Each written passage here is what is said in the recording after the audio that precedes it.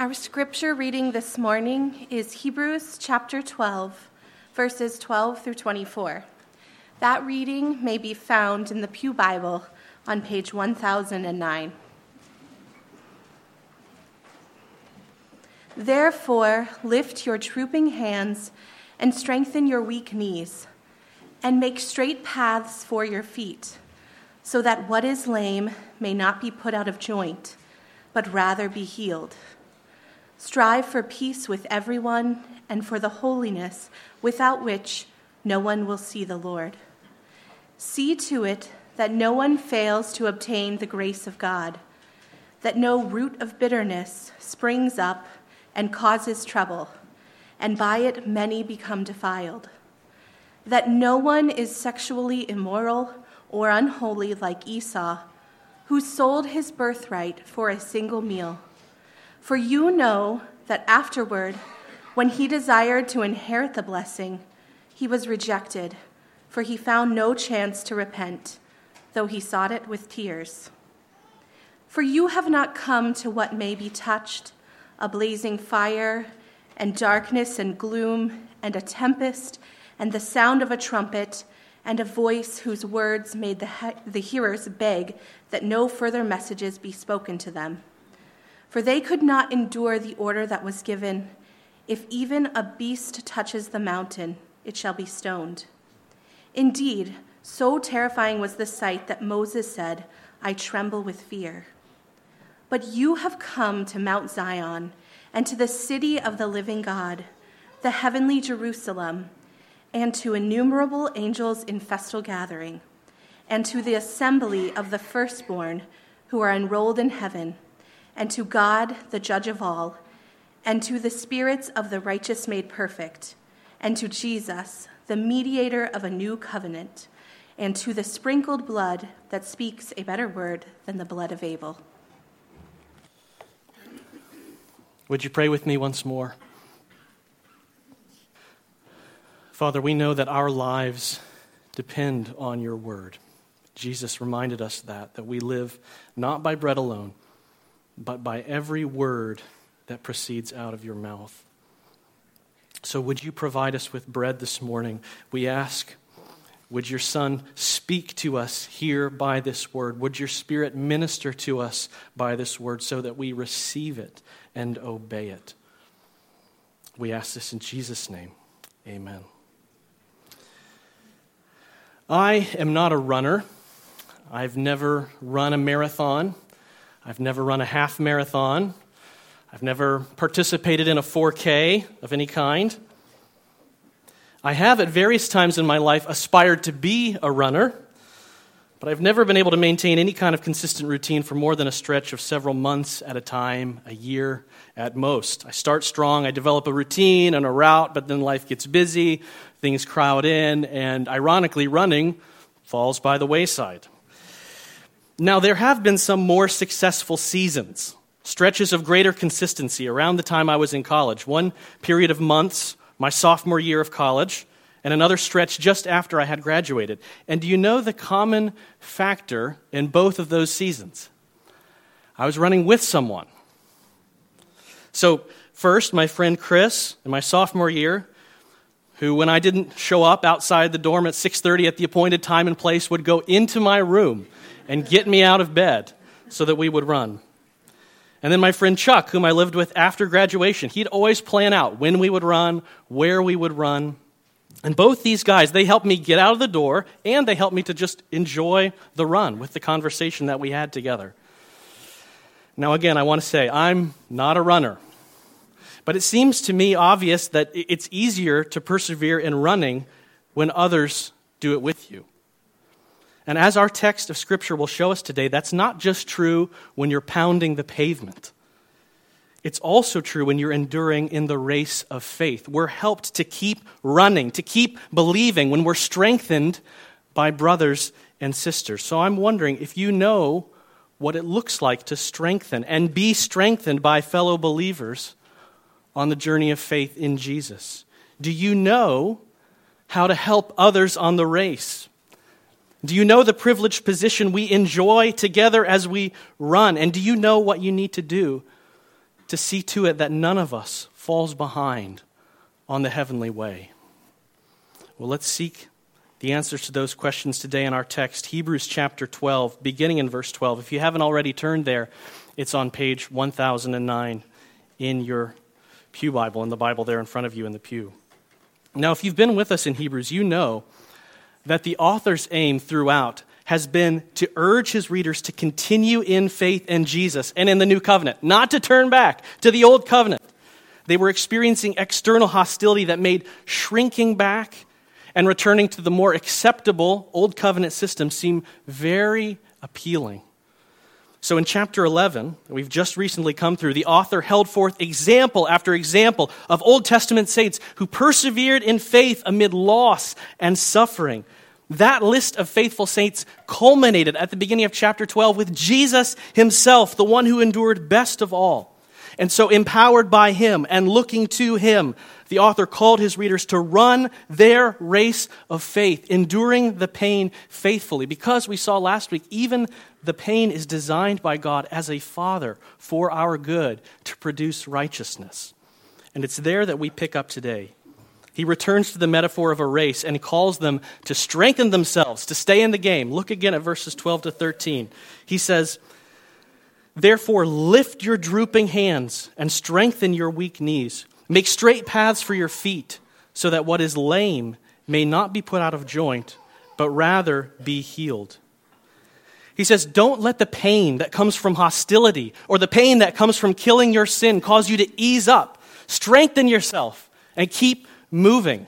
I'm sure you've had the experience of having exerted yourself, your arms, your legs, and finding out that once you've sat down or rested, your joints are stiff. Maybe some of you who worked at the workday yesterday are feeling that exact pain and inertia in this moment.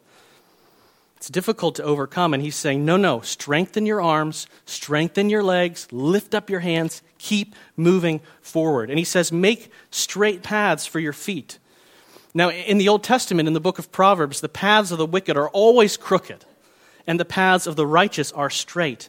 So he says, press on the straight paths, the ones where you embrace God's fatherly discipline and yield the peaceful fruit of righteousness. If you're going to be corrected and you're going to be healed, you've got to be continuing to embrace God's fatherly correction. You've got to continue on this path of faith. And then in verse 14, he drops the word picture of running, and he issues this call to be strengthened in a more straightforward way. He says in verse 14, "Strive for peace with everyone, and for the holiness without which no one will see the Lord." So what does it look like in more practical terms to lift your drooping hands, to strengthen your weak knees, to make straight paths? Well, it turns out it looks very communal. He says it looks like pursuing peace with those in the community of faith, and it looks like pursuing holiness. Now, when he says in verse 14, when he says pursue peace with all or pursue peace with everyone, he's saying pursue peace with all in the church. That will become more clear in the following verses. But he's not saying pursue peace with everyone in the world. He's saying pursue relational harmony with all the different kinds of people that you find in your assembly, in your gathering. Of course, he's not saying to be unpeaceful or hostile to the world. It's just that's not what he's speaking to at the moment. He's talking about our life together here. Now, why would there need to be an exhortation towards peace in this congregation? We don't know for sure, but we do know that this church was experiencing persecution, right? And whenever there's pressure from the outside, it always reveals fractures inside. And it raises questions like, what's the appropriate response to hostility? What does capitulation to outside persecution look like? You can almost hear those disagreements about dealing with persecution taking place on first century Facebook. How do we respond to what's going on and people disagreeing in the comments? And when there's real external pressure, there's also no more important time to have real unity and peace. Recall that some of these believers were having their property plundered. They were being thrown in jail. That's the time when the church needs to be ready to welcome into homes those who have lost theirs, to feed the children of parents who've been thrown in jail. The church can shine in these moments of crisis and persecution. It can provide stability and a refuge that keeps the weak and the faint-hearted from leaving the faith. But not if there's a lack of peace, not if there's discord. So he says, strengthen one another to run by striving for peace. Likewise, he says, they're strengthened to run by pursuing holiness, without which no one will see the Lord. Now, the holiness he's referring to here is moral purity, to righteousness. He's thinking of practical holiness, real-time, day-to-day, lived-out holiness of personal devotion to the Lord. And he says, if you're to be strengthened for the race, you must pursue that moral purity, which, by the way, if you lack, you will not see the Lord. Now, I wonder if some of you are uncomfortable with that last statement in verse 14, that there's a practical holiness which, if you lack it, you won't get to see God and enjoy Him forever. After all, you might be thinking, if there's one big idea we've heard in the book of Hebrews, especially in chapters 8 to 10, it's that Jesus gives us the holiness we need to stand before God. He buys, by His bloody death on the cross, the sanctification that brings us to God. We have been sanctified, Hebrews 10:10 says, through the offering of the body of Jesus Christ once for all. There it is. We are made holy by Jesus' work to offer Himself up on the cross, then to rise and ascend to the true temple where He presented that sacrifice for us, and He ever lives to intercede on the basis of that sacrifice. He is our sanctification, and we gain all of that by faith. Yes. And then, as we walk by faith day to day, that glorious holiness before God evidences itself in practical holiness every day. The blood-bought holiness that Jesus gives us by faith is manifested as we strive to obey Him day to day. He cancels sin by His blood, and as the hymn rightly says, He breaks the power of canceled sin. So if you lack this holiness, you won't see God because you don't belong to God. And so we strive to manifest it. And actually, the same thing could be said about peace in the body of Christ, couldn't it? Has not Christ, by His death, purchased an objective peace and unity in the body of Christ? Of course He has. And yet, that peace gets worked out through real efforts to strive for it. Both peace and holiness are gifts of God, purchased by Christ, empowered by the Spirit, and they are to be sought after and strived for and must increasingly be seen in the lives of His people. So this is how the author says, we strengthen ourselves to run the race. We pursue peace with the body and the holiness without which none of us will see the Lord. And at this point, his instruction takes an even more practical turn. He details further, what does it look like for the church to do this? To strive for peace and to strive for holiness together. Look at verses 15 through 17. He says, see to it that no one fails to obtain the grace of God, that no root of bitterness springs up and causes trouble, and by it many become defiled, that no one is sexually immoral or unholy like Esau, who sold his birthright for a single meal. He says there are three things you're to take care don't happen in your midst. See to it that no one fails to obtain grace, that there's no root of bitterness, that no one is immoral or unholy. Now, each of these commands is just a different way of talking about apostasy, a different way of talking about dropping out of the race of faith, of turning back. And as he lists them, the descriptions get longer and more intense. And before we look at each of these in turn, just note that these commands are to look out, to watch for not your own well-being, but for the well-being of others in the church. Do you see that?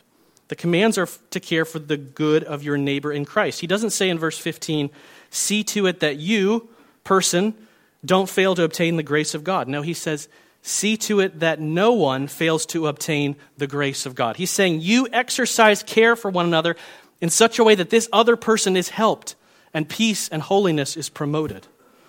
So we're quick to individualize these commands so that they become watch over ourselves. And of course, that's appropriate. We do want to watch over ourselves. We do want to make sure that we are individually pursuing holiness.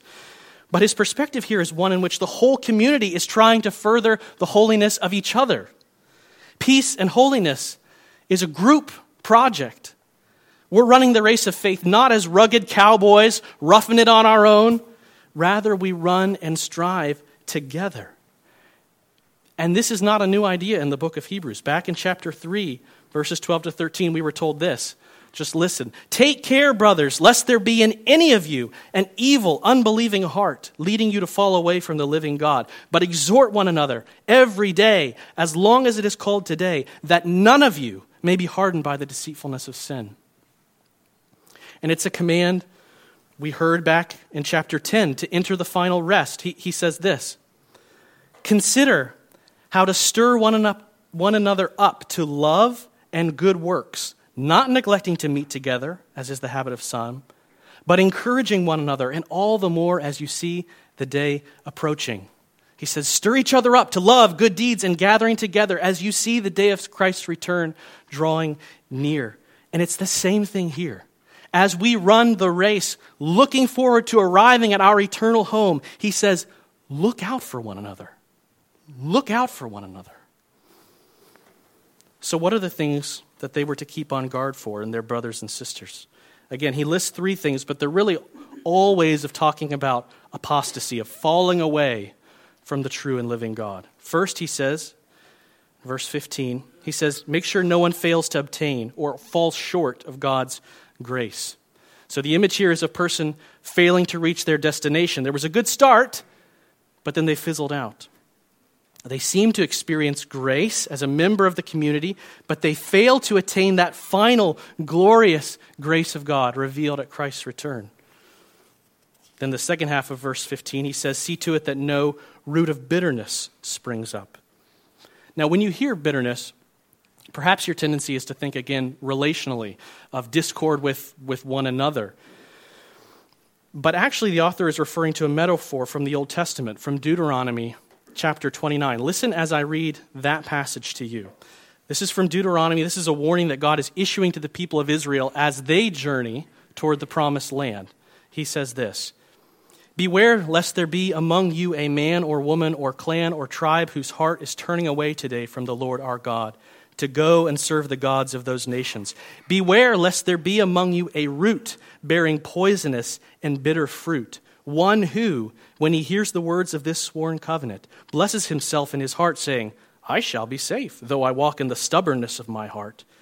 This will lead to the sweeping away of moist and dry alike. The Lord will not be willing to forgive him, but rather the anger of the Lord and his jealousy will smoke against that man. So in the Old Testament, the imagery of a bitter root is a person who with a hard and unbelieving heart turns away from the living God, turns away from his covenant to pursue idols, and so God turns away from him, casts him out of his covenant. So too here in Hebrews, the root of bitterness is an idolatrous person who turns back from the Lord Jesus and from the new covenant in him. And the author says, be on guard so that anyone tempted toward that kind of idolatry is rebuked and called back to the path of devotion and holiness. Because he notes, if that idolatry is allowed to flourish in the midst of your church, it will cause trouble for the whole church. Many will become defiled, which means many will see. They'll see this idolatry going unchecked. And so apostasy will become widespread. It won't just stay with one person. No. It'll spread through the whole congregation. Don't let that take root in your midst. And he says in verse 16, see to it that no one is sexually immoral or unholy like Esau. Now, I think that those two terms, sexually immoral and unholy like Esau, are meant to be taken together. I think they work together to convey a contemptuous turning away from the Lord and his covenant. I say that because sexual immorality is often used in the Old Testament as a metaphor for spiritual adultery, for forsaking God. And that seems to be the concern in this context. Now, of course, believers should be on guard to make sure that their brothers and sisters avoid actual sexual immorality. And he's going to actually talk about that in chapter 13. But I think the context here, the concern is infidelity to God, treating his grace with contempt. And that explains the comparison to Esau. He says, don't be like Esau. We have no evidence in Genesis that Esau was sexually immoral, but we do have evidence right here in this text how Esau showed a contempt for his covenantal relationship with God. He sold his birthright for a cup of soup. You remember this story? You reach back to when you were in Sunday school. I'm guessing for you, like me, it's a little bit fuzzy. So let's go back actually to Genesis chapter 25. Turn back to Genesis, the very first book of the Bible, Genesis chapter 25, and let's just refresh ourselves. Let's be refreshed on this story. This is Genesis chapter 25, end of the chapter, verse 29. Remember that Esau and Jacob are the twin sons of Isaac and Rebekah. They're twins, but Esau emerged first, so he's the firstborn. And that means the covenant blessings, the promises to Abraham and to Isaac, they belong to him. He's the heir of the promise. He's the heir of the covenant. But what happens? Let's begin reading verse 29 of Genesis 25. Once, when Jacob, the younger son, was cooking stew, Esau came in from the field, and he was exhausted. And Esau said to Jacob, "Let me eat some of that red stew, for I am exhausted." Therefore his name was called Edom. Jacob said, "Sell me your birthright now." Esau said, "I am about to die. Of what use is a birthright to me?" Jacob said, "Swear to me now." So he swore to him and sold his birthright to Jacob. Then Jacob gave Esau bread and lentil stew, and he ate and drank and rose and went his way. Thus Esau despised his birthright. So let's go back to Hebrews 11. So Esau gives up his birthright. He gives up his right to the inheritance as a firstborn for a bowl of soup and bread. There was bread too. Now the point that the author of Hebrews is making is that Esau's example is not to be followed. He's the opposite of all the faithful examples we saw in Hebrews chapter 11. They endured a lifetime of hardship by faith in the promise, by faith that they would inherit something in the future. But Esau, for the fleeting pleasure of a single meal, abandons his status as an heir of God's promise. That's what his privileged position was worth to him. One meal. He possessed a precious, holy thing, and he treated it in an unholy manner, with contempt. And the author is saying to the church, see to it that no one is immoral and unholy like this. So unable to see the value of being a new covenant member that you turn away from the living God. The pressure was great on them to turn away from Jesus due to the hostility of their culture, to go back to the old covenant, much more comfortable for them. But what a devastating miscalculation. To shrink back from Christ for a few moments of ease in this life and lose out on an eternity of pleasure forever at God's right hand. It's easy to be hard on Esau, isn't it? Like, come on, man, it was just soup. How good was that soup? But actually, the author of the Hebrews says the same thing is true when anyone, for the sake of sin, the desire for sin, or the desire to avoid persecution, turn back from Christ. It's the same thing. And notice the lesson drawn from the life of Esau in verse 17. He says, "For you know that afterward, when he desired to inherit the blessing, he was rejected, for he found no chance to repent, though he sought it with tears." Later in the narrative of Genesis, when Jacob tricks Esau again, this time out of his father's blessing, it becomes clear that Esau regretted his earlier decision. He regretted it.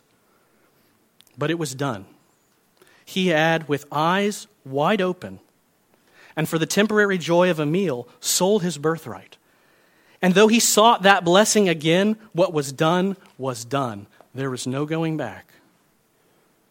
So too, the author implies that for those who, with eyes wide open, abandon covenant promise that is in Jesus, whether because of opposition externally or the desire to pursue sin internally, if Jesus is openly abandoned, there is no guarantee of return. We've already heard this. Do you remember from chapter 10 where the author wrote, "If we go on sinning deliberately after receiving the knowledge of the truth, there no longer remains a sacrifice for sins, but a fearful expectation of judgment and a fury of fire that will consume the adversaries." Those who walk away from Jesus with their eyes wide open should not expect to find a way back. So he says, don't abandon your birthright, your privileged position as a member of the new covenant. Work together so that no one is immoral or unholy like this.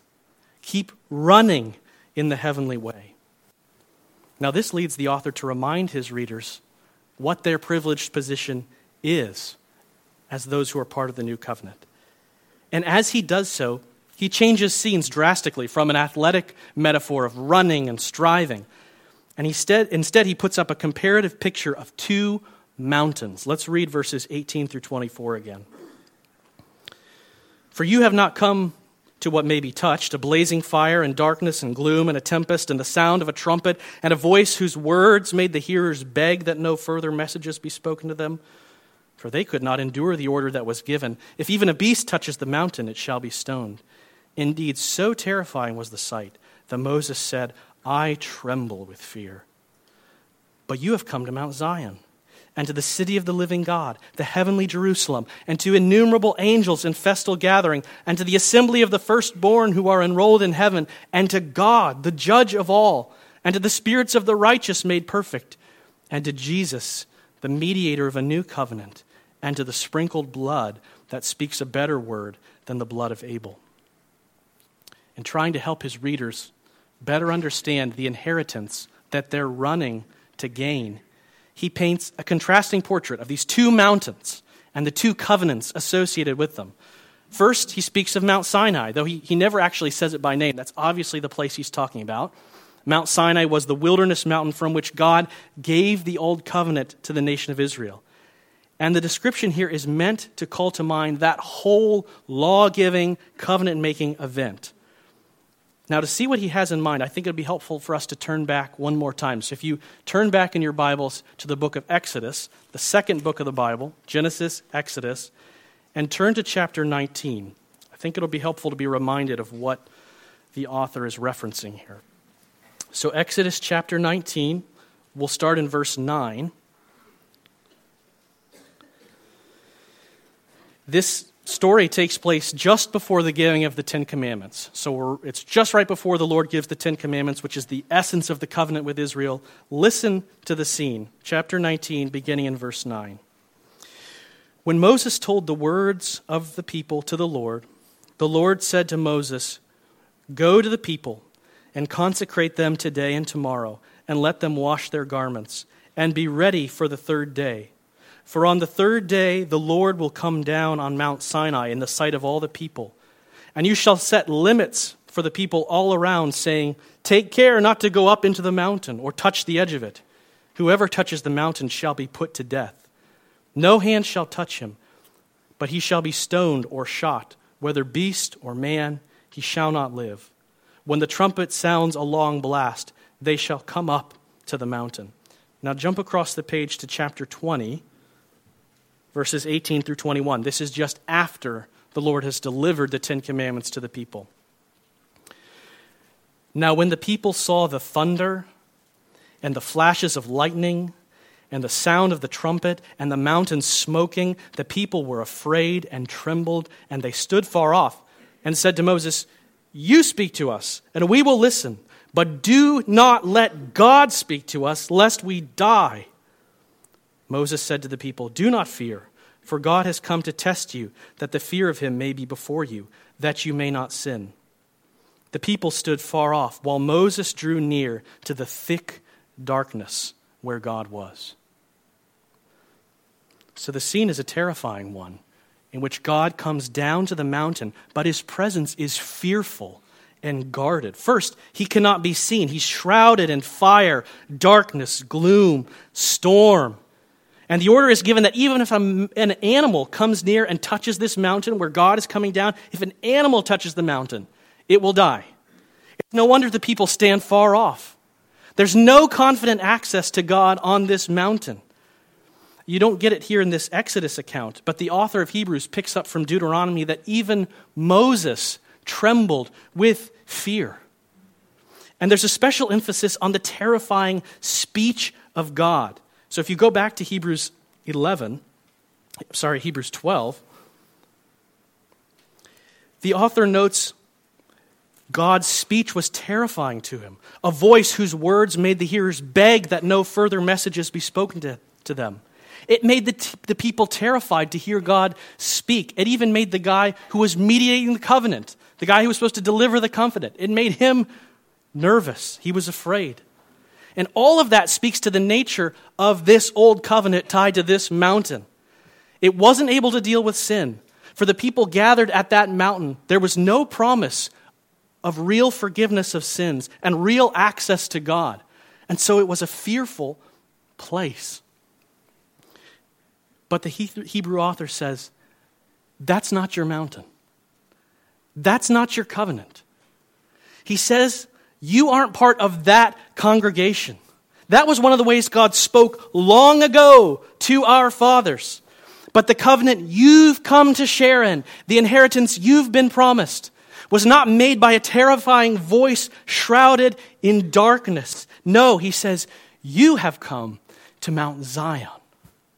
This is the mountain to which you belong by faith. This is a happy, happy mountain. It's a place of access and joy and privilege. Now, Mount Zion refers to the city of David, to Jerusalem, where the king rules. But the author's not talking about a physical city in Palestine. He's talking about the heavenly Zion, the city of the living God, the heavenly Jerusalem, the place where, we've already been told in this book, is the true tabernacle. The one not made with hands, the place where Jesus has already gone up and sprinkled his blood. It's the place, he says, where myriads of angels dwell in festal gathering. Now, we don't talk a lot about festal gatherings in our day. No one invites you to a festal gathering. But the idea here is it's a celebratory event. You've come to the place where the angels rejoice and sing. And he says, you've come to the assembly of the firstborn enrolled in heaven. This is a reference to the redeemed of all ages, God's assembly, who by faith in Jesus are firstborn. They're heirs of the new covenant. And it's the place where God himself dwells. He stands at the center of the list and the center of the worship of heaven. And note that while he is the judge of all, the terrifying imagery of Sinai is absent. And this is the mountain where dwell the spirits of the righteous made perfect. That is, faithful saints who endured in faith, who lived righteously, and enjoy the holiness won by Christ's blood, even as they await the resurrection from the dead.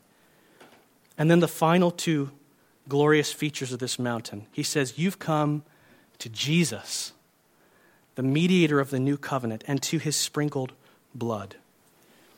Jesus and his blood complete the list. He is the better mediator who gladly welcomes those who trust in him to the very presence of God the judge because of his blood. And the voice that speaks from this mountain is not meant to be a terrifying voice. It's a good voice. It's better than that of Abel. Do you remember back in Genesis 4 when Abel was murdered by his brother Cain? God said his blood was crying out from the ground, crying out for vindication, crying out for justice. But the blood of Jesus from this mountain speaks better. The blood he spilled on the cross, the blood he took up to the heavenly tabernacle, it speaks cleansing. It speaks forgiveness. It speaks mercy for all those who receive it and cling to it. That's a better word. Now let's back up a minute and try to recall what this picture is meant to be communicating, because it's easy to get lost in all the metaphors. You know, you've come to a mountain, but you haven't literally come, and it's not a literal mountain that you can touch, but it's a heaven mountain, and we're already there, but we're also on a journey, and just how do all these things fit together? I don't know if I can solve all of that, but here's what the imagery is meant to communicate. Here's what this picture of these two mountains is supposed to help you see. He says to the congregation, these professing Christians, he says, you're not the group of people that went to Mount Sinai and received an inferior covenant promise that couldn't get you to God and then headed out to try to enter the promised land. That's not who you are. That's not your mountain. That's not your covenant. So don't go back to that covenant. You're actually heirs of a much better covenant. By faith in Jesus, you've come with him to the true heavenly mountain where God himself dwells among the celebrations of the angels and the saints of every age. All that is yours. Jesus has already brought you into the immense privileges of this covenant. So don't let external pressure or internal pressure cause you to fail to inherit it. You have tasted, even now, of these heavenly gifts. You've participated in the powers of the age to come. Continue to enjoy them and strive after them. You have already, by faith, come up to the heavenly Jerusalem. So now press on and run and strive to enter into the final promised land of the new creation. You've become participants now by faith in the happy assembly of the saints above. So strive now for peace with the saints below. You've come to God, the judge of all, without any condemnation because Jesus has purified you with his own sprinkled blood. So walk in that blood-bought holiness and righteousness. And you have come to Jesus. You've come to the all-surpassing Son. You've come to the one whose glory the author has been at pains to display throughout this book. You've come to the one who is the radiance of God's glory, the one through whom he made the world, the one who of old laid the foundations of the earth and stretched out the heavens. You've come to the one who was for a while made lower than the angels, sharing in flesh and blood, true humanity, so that he might taste death for his brothers and sisters. You have come to the one who learned obedience through what he suffered so that he might be a faithful priest and who offered himself up as a perfect sacrifice for sins. You've come to the one who presented that sacrifice to God in the heavenly temple and then sat down as perfect priest and perfect king. You've come to the one who is the author and the perfecter of your faith. You've come to him. So don't turn away from him. Do not crucify him again. Do not trample him underfoot. Do not allow the bitter root of idolatry to spring up such that you hold him to contempt, preferring some idol over the Holy Son of God. Don't be like Esau and abandon all this glory for a single bowl of soup. You've already tasted such exquisite glory of the new covenant. So pursue peace and holiness. Work to stay together on this heavenly way. Care for one another so that no one is lost on the way. And as we'll see next week, can't you see what a grievous, blasphemous thing it would be to renounce such a privileged position? Can't you see that to ignore this Jesus and this covenant will only bring horrific disaster from God, the judge of all? He remains the judge of all. Now, some of you here have spent your life ignoring this Jesus and his offer of life, but you can still come to him. You can come to this mountain right now by faith. Your sins separate you from this God, and he is the judge of all.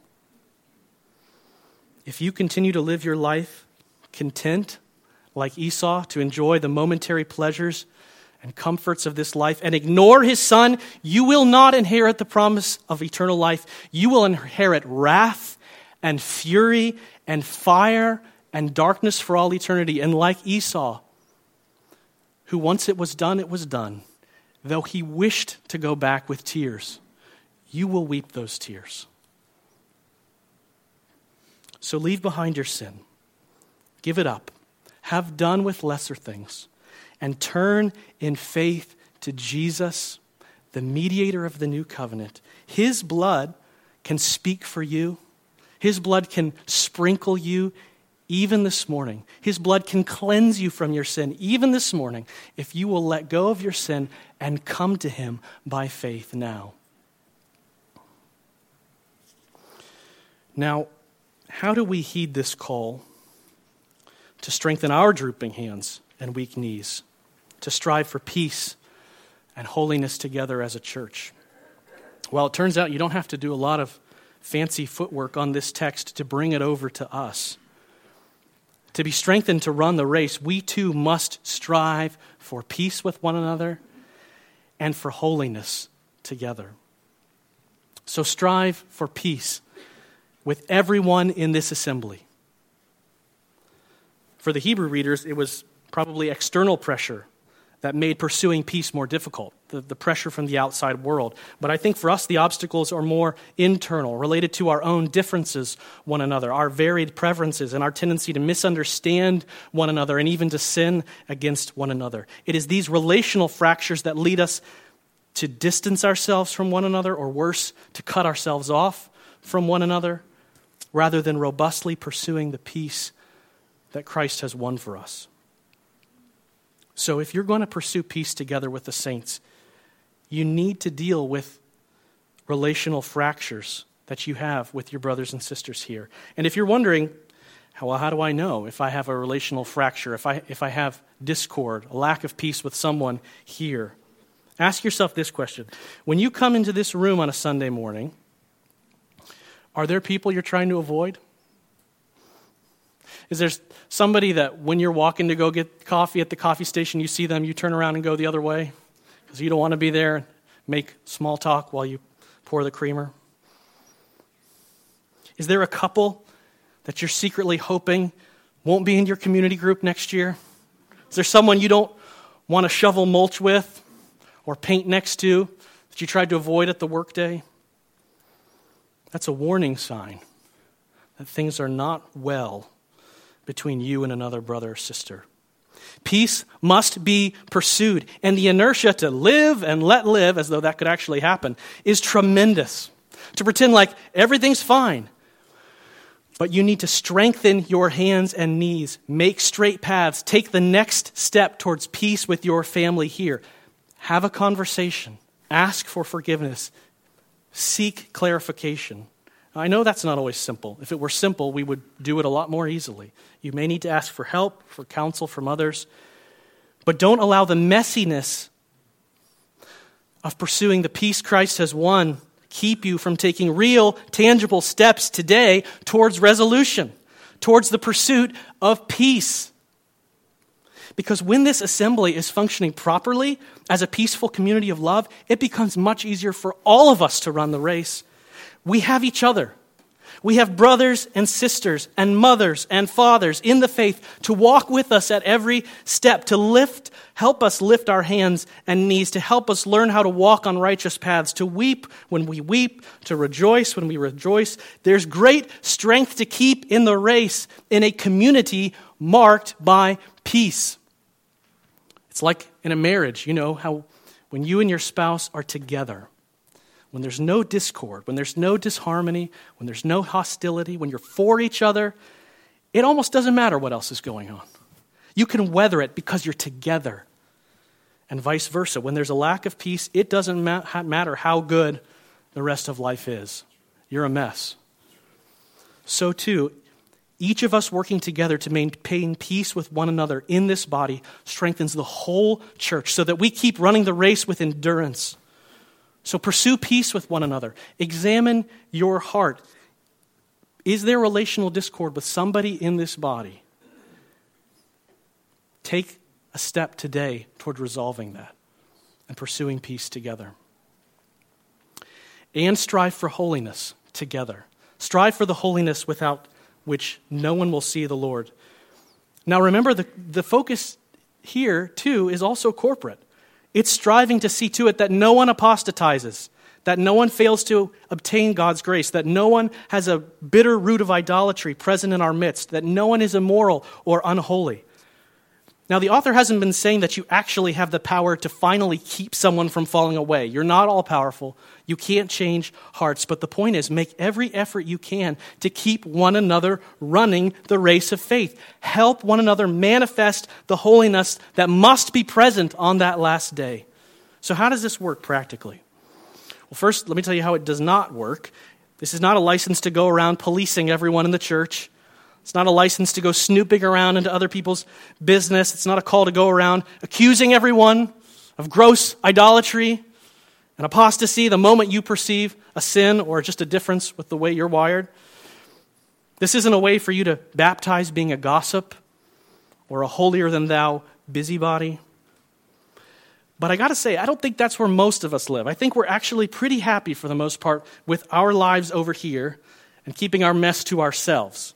You have your mess, I have my mess, I don't ask about yours, you don't ask about mine, deal.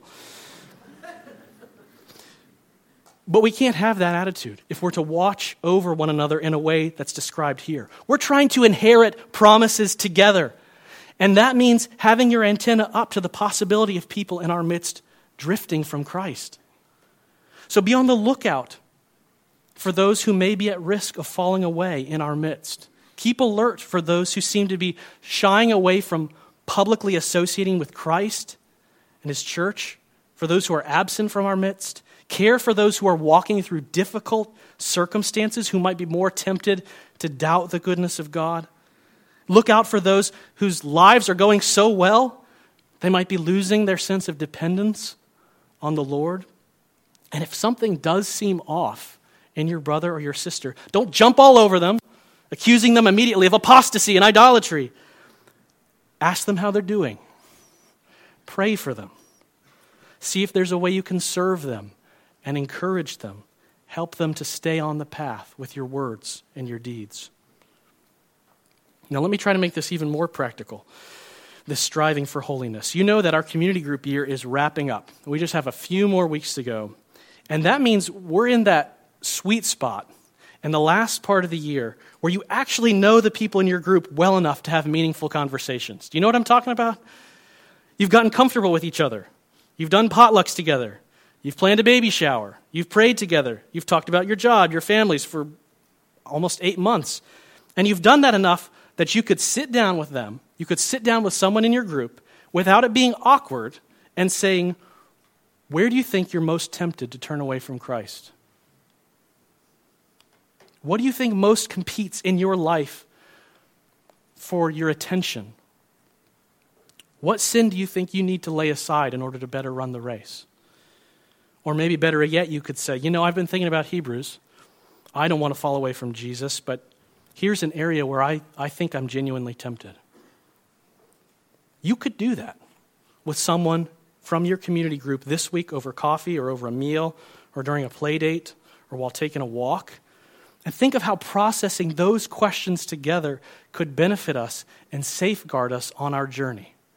Now, you don't have to do it that way. You don't even have to do it with somebody in your community group. That's not the point. Community groups are just a simple way that we as a church try to facilitate the kind of relational closeness that this passage presupposes. The text assumes that you're living life together in such close proximity to your brothers and sisters that your life can be seen with sufficient detail for others to know if you're wandering from the path. So seek to be helpful to each other in this way and invite that kind of help from others. You've spent the last 8 months or so getting to know those in your community group, so use it to care for each other, to strive together so that none of you fail to obtain the grace of God.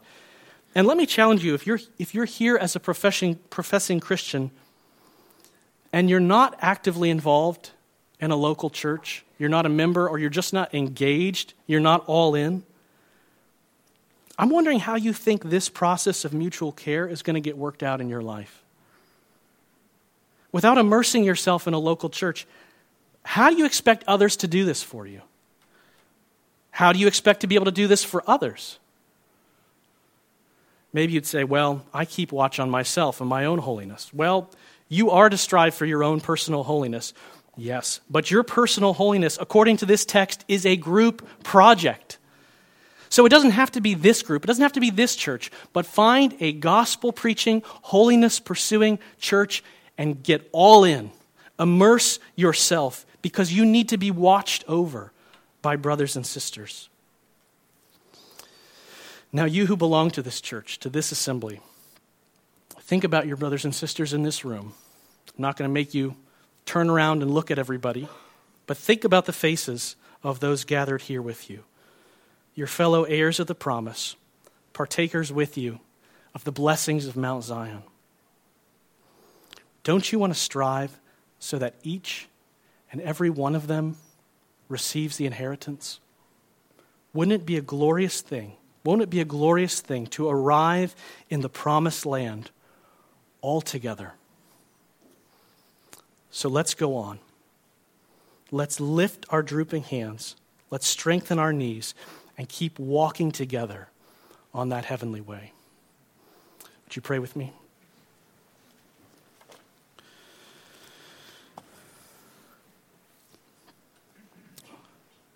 God, we come to you, our gracious, merciful Father, and we give ourselves to you. We humbly ask that you would take this word that we've heard this morning and that you would cause it to take root deeply within us so that neither the scorching heat of persecution or the thorns of difficulty would choke out the faith that's within us, but rather that we would grow in ever-increasing, persevering, enduring faith. May peace and holiness, Father, we ask, please, by your Spirit, flourish in our congregation.